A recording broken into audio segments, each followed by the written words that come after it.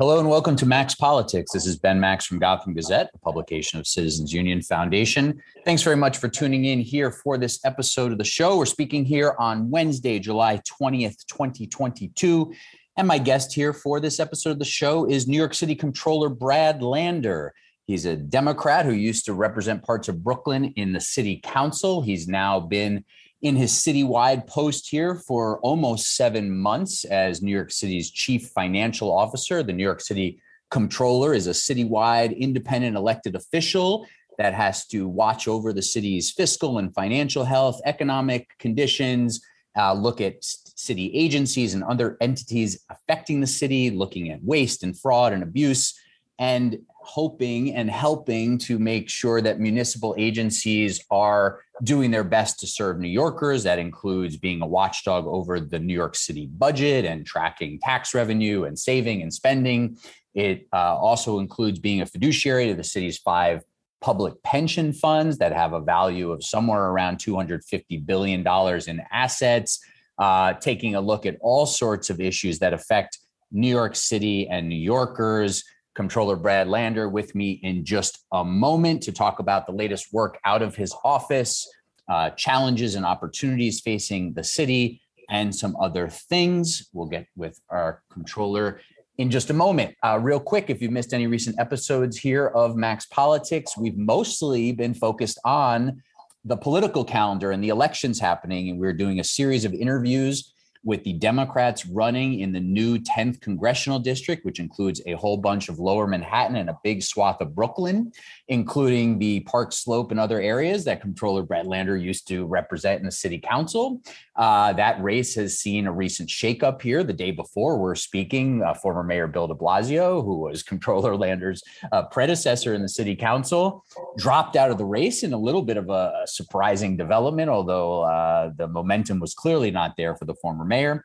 But we've been talking here on the show with a number of the other candidates in the race, and we'll be talking with more in recent days and weeks. We've spoken with candidates including Assembly members Yuh-Line Niou and Joanne Simon, City Council member Carlina Rivera, former Trump impeachment counsel Dan Goldman, and we've got some other candidates in the race lined up.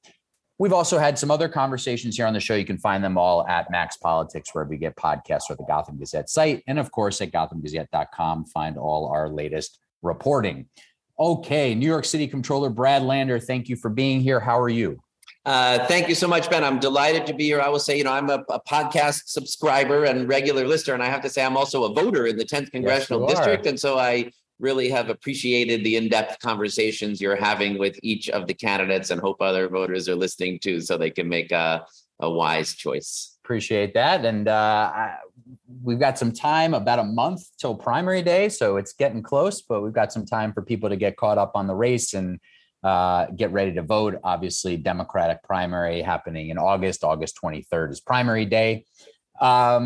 You have not made an endorsement in the race since you mentioned it, that you're a voter there. Are you leaning towards any candidate? Is there anybody who has particularly enticed you to get behind their campaign? I want to wait to hear all the interviews, and I think I gotta listen to the remaining interviews first. I like several of the candidates, I will say. I mean, I think it's been covered a little bit as a mess, but if it's a mess, it's a mess of democracy. We have a really nice diversity of different candidates. If you complain, you've got folks who've been in government, out of government, very ethnically and racially diverse, some, really dynamite women in the race. So I think it's good that, there is, getting an open congressional seat and having a really robust debate and getting the chance to look at a bunch of different candidates. So haven't made up my mind yet. You are, of course, often aligned with the Working Families Party and the progressive movement in the city and state, and a lot of those folks getting behind Assemblymember Yuh-Line Niou, including the Working Families Party. But there are, of course, other progressives in the race. It's a very progressive district. So it's been very interesting in watching others who are deciding on their endorsements. This one, there's a lot of friends of mine in the race. Certainly, Yuh-Line is a friend, and I do a lot of work with Working Families Party. Obviously, I served in the council with Carlina Rivera. We did work together. I've gotten to know Mondaire Jones and really admire him. And look, Liz Holtzman is a former New York City controller. Yes. And she was a great controller and someone who I've long known and admired. So it's a busy field and a really interesting race. All right. We've got so much sort of government and policy and substance to get to here. So as much as we love the politics, let's dig in. All right. So let's start broadly. Every month your office puts out this monthly economic and fiscal outlook, which is really great and fascinating. And that was started under your predecessor, Comptroller Stringer, I believe. What are the latest sort of big signal posts for us in terms of the New York City economy and the city's fiscal health? Obviously, we're still in the midst of this fairly good but halting COVID recovery here, and every time we get a new wave, there's question marks. But broad strokes, what are the latest numbers tell us? Yeah, it's a very mixed signals moment. I think it feels that way, in all the ways that feel kind of anxious and uncertain. That is really reflected in the data. And I would urge people to sign up for that New York by the Numbers newsletter, which we put out every month. So you can do it at the website at comptroller.nyc.gov. But this month really was mixed signals. On the one hand, there's some really good business and job growth data. We are now back above 95% of the jobs that we, had in the city prior to the pandemic. Unemployment is down at 5.7%, which is below where it was at the beginning of the pandemic, and down from 10.2% a year ago, May 22 from May 2021. So, And we put out this month some really interesting numbers about new business creation, the creation of new businesses. There were a lot of businesses that closed in Manhattan.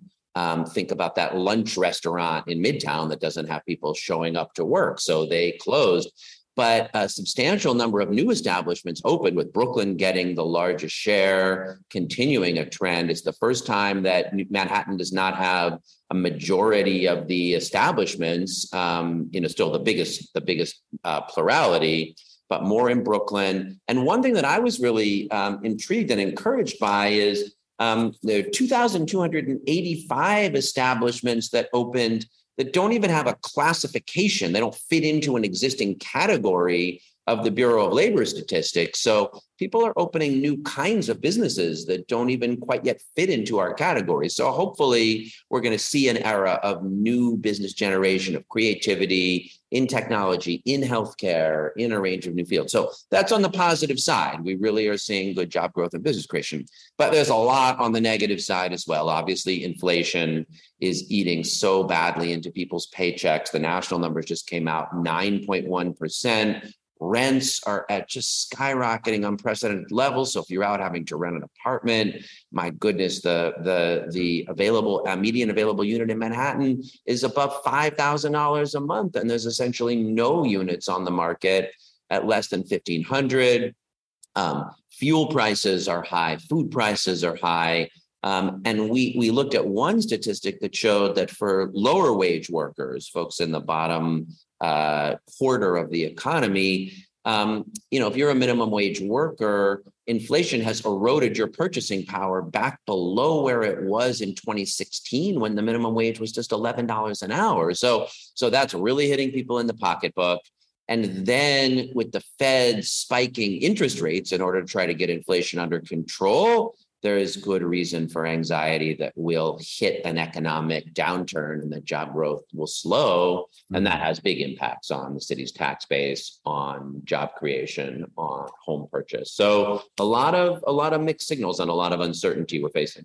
Speaking of the city's tax base, I've seen some numbers coming in from the state comptroller, your counterpart at the state level, Tom DiNapoli, who's going to be a guest on the show in the next couple of weeks sometime to have a similar check-in about the state of the state finances and government watchdog and all that stuff. But some numbers that tax revenues have continued to come in really strong and above projections. Is that the case on the city level? Obviously, there's challenges with inflation and how much that can be eating up even in city government expenses. But in terms of and stock market challenges, of course, impacting tax collections. are city coffers still running over projections? And is that in some way going to potentially create some additional revenue for the mayor and the city council to decide what to do with? Mixed signals here also. We did see, through the end of the fiscal year of FY22, very strong revenue, very strong tax collections. As we noted when the administration put out their executive budget in May, we projected, and we were right about this, about $3 billion more in revenue than they projected. And then we just got, you finalize the budget, but then you don't actually see all of the June tax receipts, $600 million higher in June tax collections than we even projected when the budget was adopted at the second week of June. So we did finish the year very strong. But here too, there are really some dark clouds on the horizon. We started to see the first signs of the ways in which the fall off on Wall Street. Obviously, the markets have tanked, and New York's income tax collections and capital gains tax collections really depend a lot on Wall Street. And we started to see in June some of the first softening there. And you're right that when pension funds are down, Wall Street is down about 10% year to date. That means the city has to put more dollars into the budget, into the pension funds to cover people's pensions than when they're strong. So, we had a very good FY22, and I want to give the mayor and the council credit. We pushed them to, as a result, put a lot of money in the rainy day fund so that if we do hit harder times, we'll have some revenue. And we recommended $2.5 billion for the year. They put in $2.2 billion in total. Not quite, but 2.5, but still a very strong contribution, much stronger. They had only started proposing like 700 million, and they came up to 2.2. So that was a wise decision, but I don't foresee tax revenues continuing to be strong at anything like those levels in the year to come, between the fall off on Wall Street, the fall off on home sales purchases as a result of rising interest rates, and a few other things. And so is it my understanding that part of what you're saying is that even if there is some additional tax revenue beyond projections, that might very quickly be eaten up by having to contribute more towards the pension funds because of the market? Both things. Yes, I think there's a chance we'll have to use some of those revenues to do that. But also, look, with the Fed spiking interest rates, I think there's just a real reason to be anxious that we'll see an economic cooling. We won't continue job creation at the pace we've seen it. And then tax revenues themselves come off the Wall Street returns. So I don't think tax revenues, we don't project that tax revenues will continue to be as strong in the coming fiscal year as they were in the last one. Right. And that was actually leading me into the question of, would there be, more tax revenue for the mayor and the council to put towards this issue of school budgets? Let's get to that in one sec. Just one more question. More question on the stock market and the pension funds.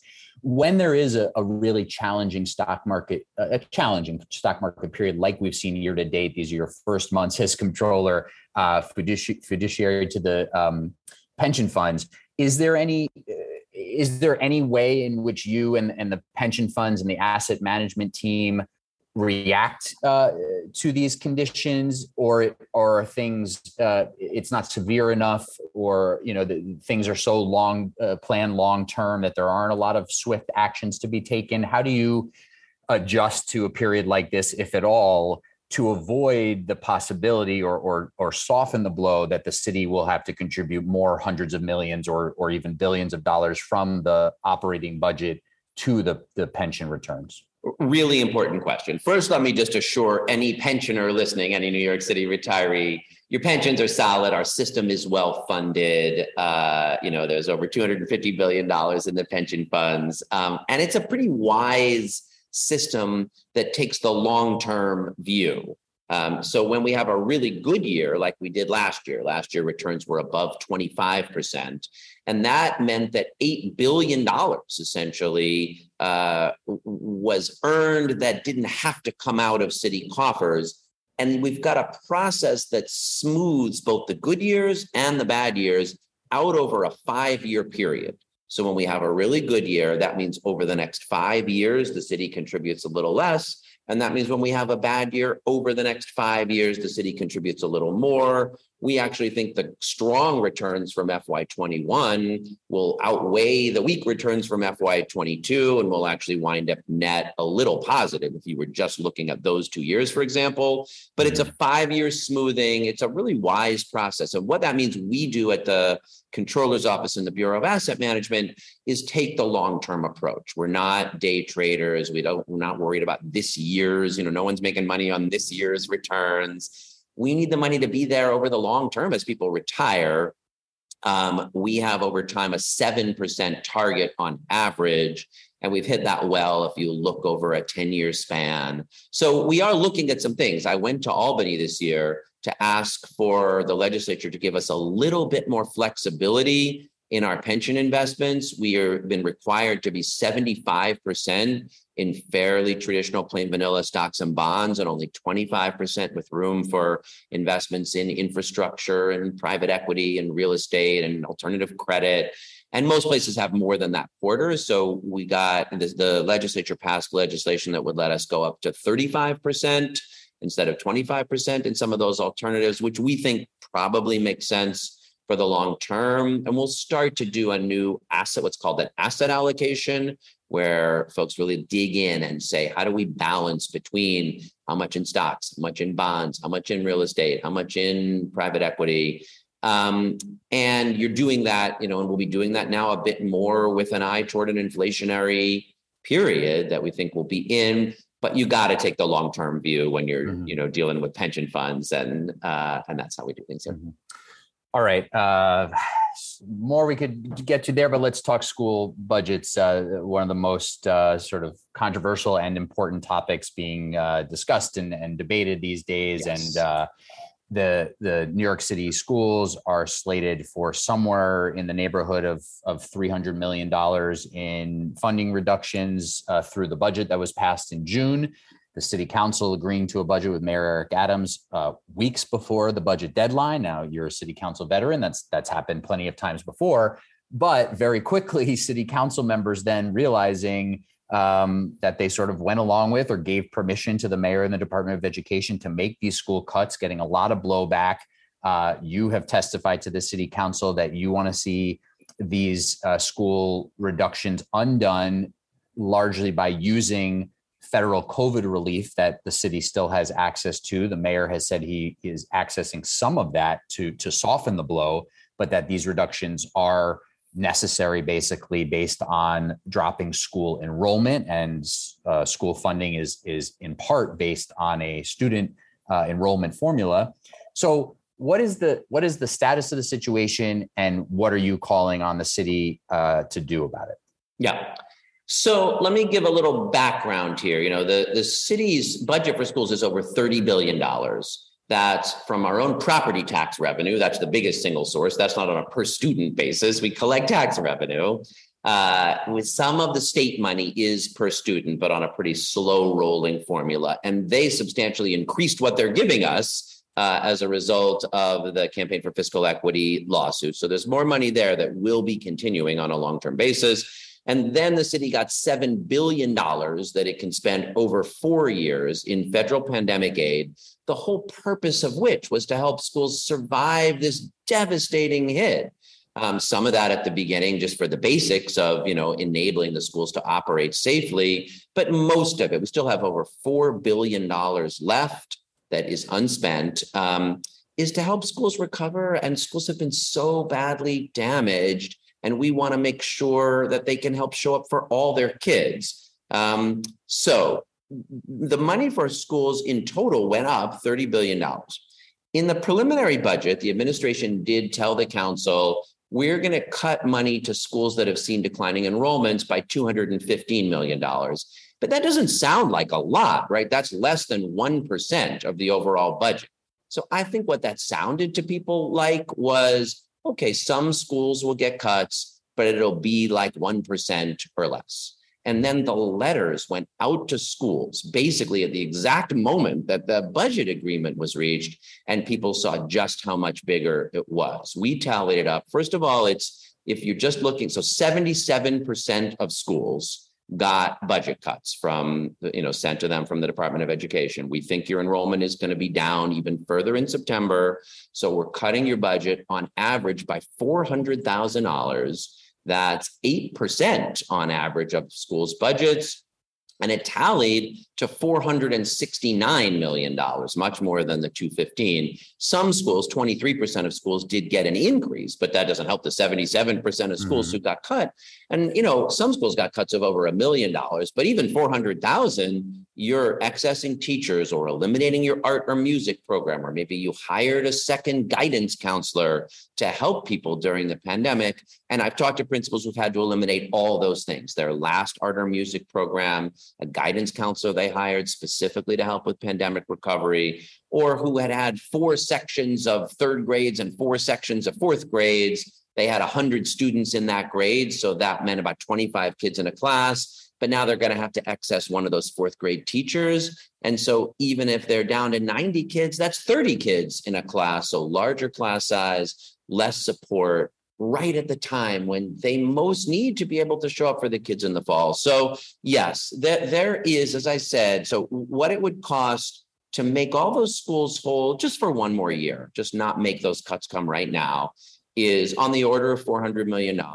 We have $4 billion remaining in pandemic relief. And to make a little finer point, it was not easy for the schools to spend all their pandemic money this year. It was, in a lot of cases, hard to get people to come do extra tutoring. So we believe the Department of Education is rolling over $640 million of pandemic money that they intended to spend in fiscal year 22. That did not get spent. They intended to spend about $3 billion. They spent about 2.4, $640 billion being rolled over to FY23. So let's just take a chunk of that rolled over pandemic federal money and say to the principals, you don't have to make those cuts this fall. Look, we do need a longer term conversation about how to deal with enrollment decline. What targets do we want to set for class size? What can we afford in the long term when we won't have pandemic money? All really important conversations, but we could afford to have them while holding schools harmless for September. And as the city's chief financial officer, you're not worried about that as just sort of kicking this can down the road a year? Sometimes if you just keep kicking the can over and over and over again, you could have a problem. But in this case, the money is specifically for this purpose. Like the federal money was to help schools get through the COVID crisis in a way that they could show up for students. And so, no, I think we could restore those cuts for the fall and then have a real serious conversation. I mean, that money doesn't even expire for another 2 years. Even if we do what I'm proposing, we would still have $3.5 billion of federal aid. We've got another. So we need to have that Fair Student Funding Task Force. We need to make smarter plans. We could talk a little more about what that looks like, but I'm confident we have the time to make wise fiscal choices without hitting our schools this fall. And in terms of process here, I mean, this can basically be decided at any time by the mayor and then worked on with the city council. And then they do a budget update, at some point here. You said in your testimony that to the city council about this issue, that a lot of the federal stimulus funding is broadly allocated for the coming fiscal years for things like 3K expansion, summer programming, academic recovery work, gifted and talented expansion, students with IEPs and other things. So again, part of the argument from you and others saying to use some of the federal funds is saying, pull some of that, a relatively small percentage, let's say, but a significant one, pull some of that for this coming school year and then reevaluate all of these plans and these expenditures of the federal money. It's even a little better than that, because all those things because this was where I wasn't quite as clear a month ago when I gave that testimony about how much would be rolled over that was unspent this year. But that's $640 million that I think we projected to be. That wasn't budgeted for next year. So those things you just said, there is money budgeted for next year. for 3K, for students with IEPs, for a range of other issues. But we project there'll be $640 million that had been budgeted to be spent this year that was underspent and is going to be rolled over to next year. We could just use about 2/3 of that to cover what we're talking about here.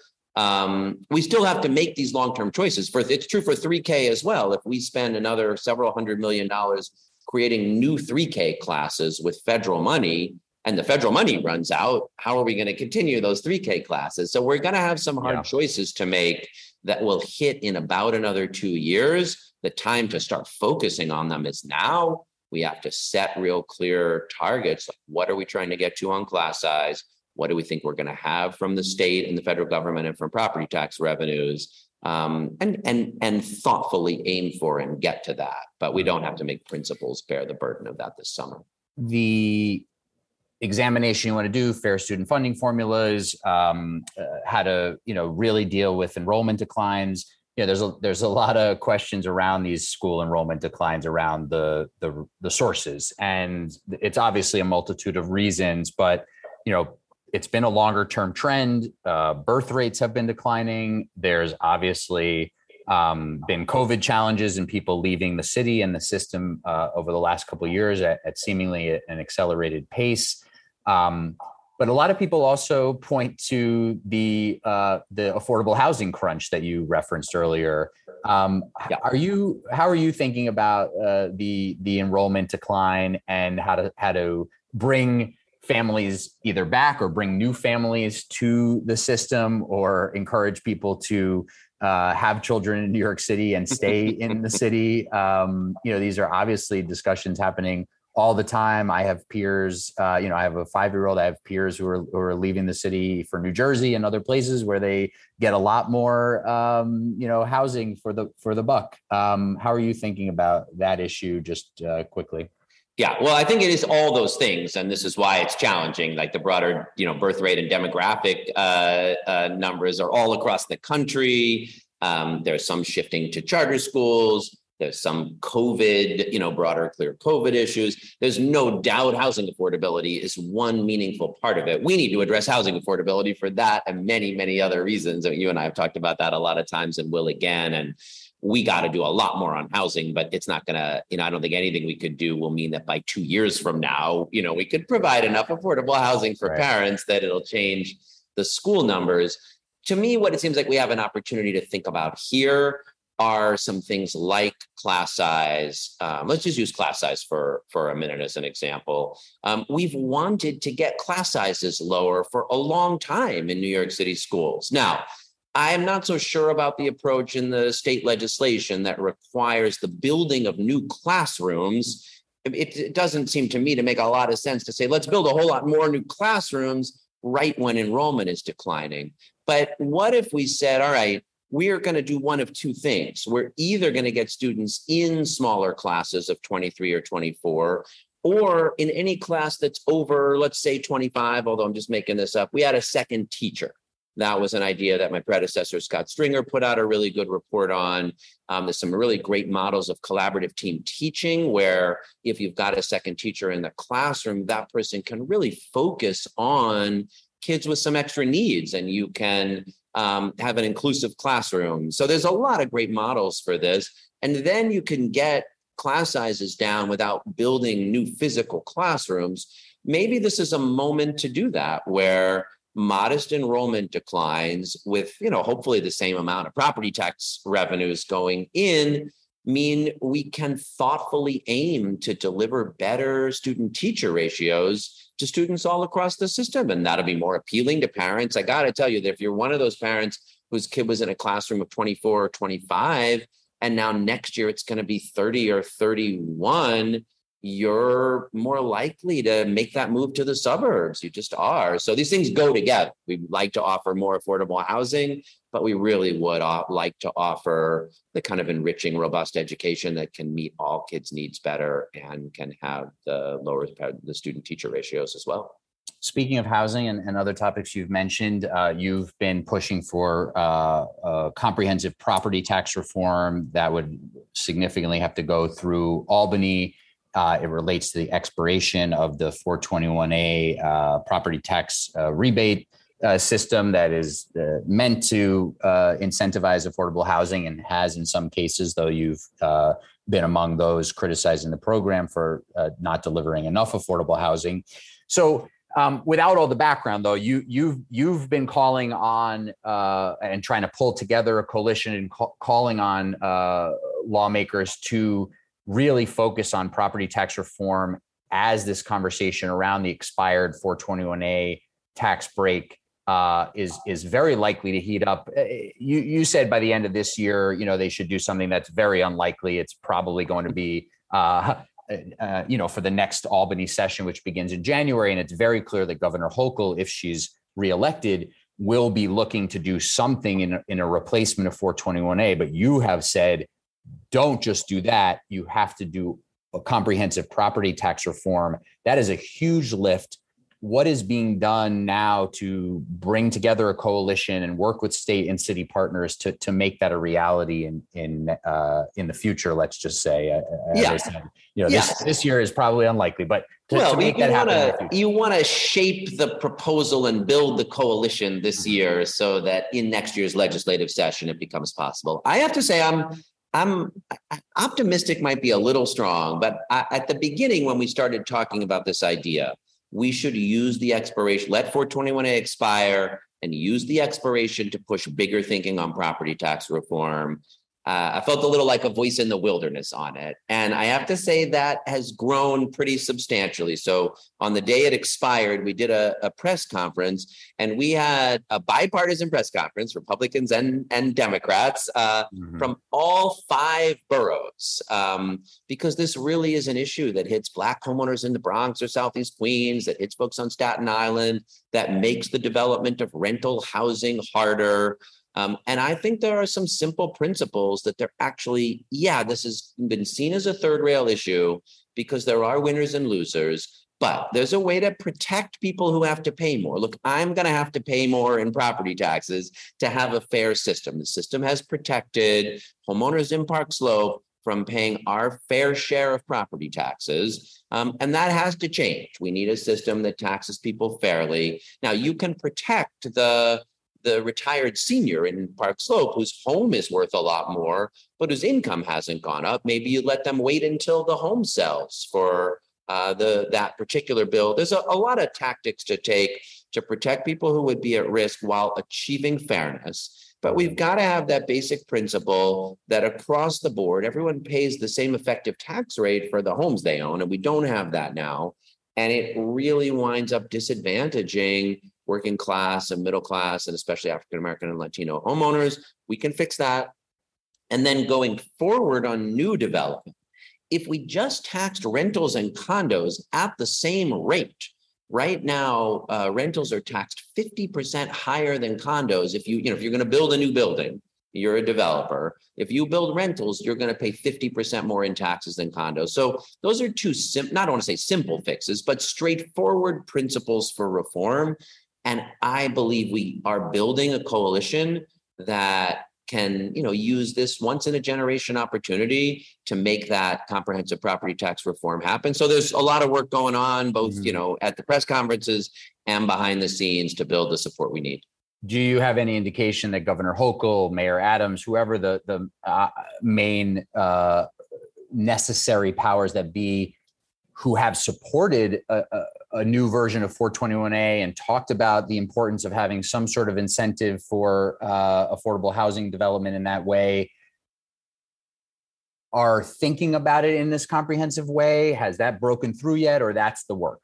Well, this one thing that makes the issue challenging is how broad a coalition you need. You need change in Albany, you need change at the city. So you need the mayor, the governor, the legislature, probably the council. So it's a big coalition to build. I guess what I would say is I think there is broad consensus that we need more housing and that we need tax treatment that helps us get more housing. Absolutely focus our subsidies on affordable housing, but make it possible for the market to produce more housing just in general. And I also think there's broad consensus that our property tax system is broken and inequitable, that it's hard to fix, but that it should be fixed. And that's a pretty good broad consensus to start with. Can we get all the way there where that whole coalition of people are together behind a concrete set of proposals that'll get it done? That's really the work we're working hard to do now and have to get right in the coming months to have a chance for next year. All right, a lot more to follow up on there. We're in our last few minutes here with New York City Controller Brad Lander. Thanks for taking the time. Let me try to just hit a couple of other quick things. I'll give shorter answers. I have to throw some of my topics out the window, which I knew I would anyway. Quickly, this big Penn Station area redevelopment deal that's moving ahead. The mayor and the governor announced the outline of a financing plan. There'll be a new entity to monitor it. The state is using a general project plan, which circumvents, the city land use process. Is your office going to take a look at this deal? Is there a way that you are trying to, there's a lot of questions about whether city taxpayers are going to get a good deal here.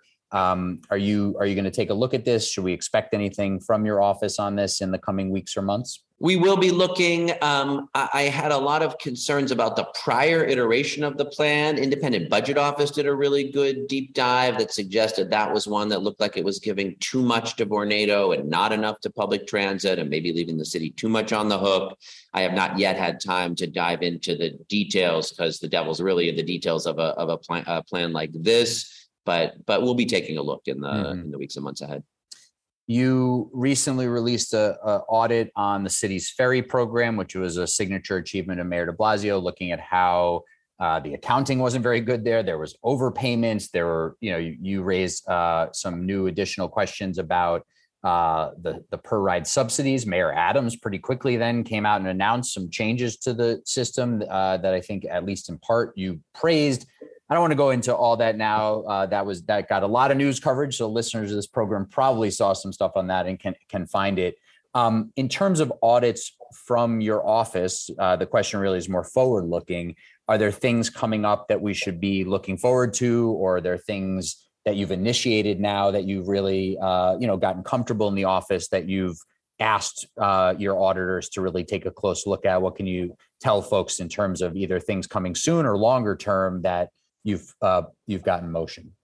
So one thing I'll point people to right now is we put up a new audit tracker website because we want for the recommendations that come out of the audits. The audits produce a lot of recommendations. Maybe they get a story for a day, but we didn't have a transparent way of showing the public, here's the recommendations we made, here's the ones the agencies agreed to or disagreed with, and here's whether they've been implemented or not. So you can go to comptroller.nyc.gov and check out our new audit recommendations tracker.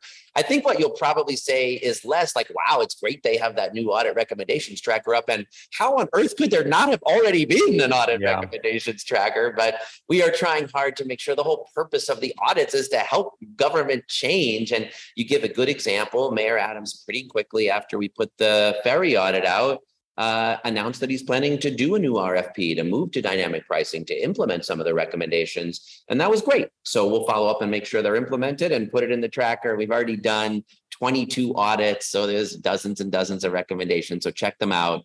One place I'm really interested in doing more on, of course, is NYCHA. And at NYCHA, something new that we're trying is spending some real time talking to residents and treating them as a sort of audit committee. They've obviously got a lot of insights into the system.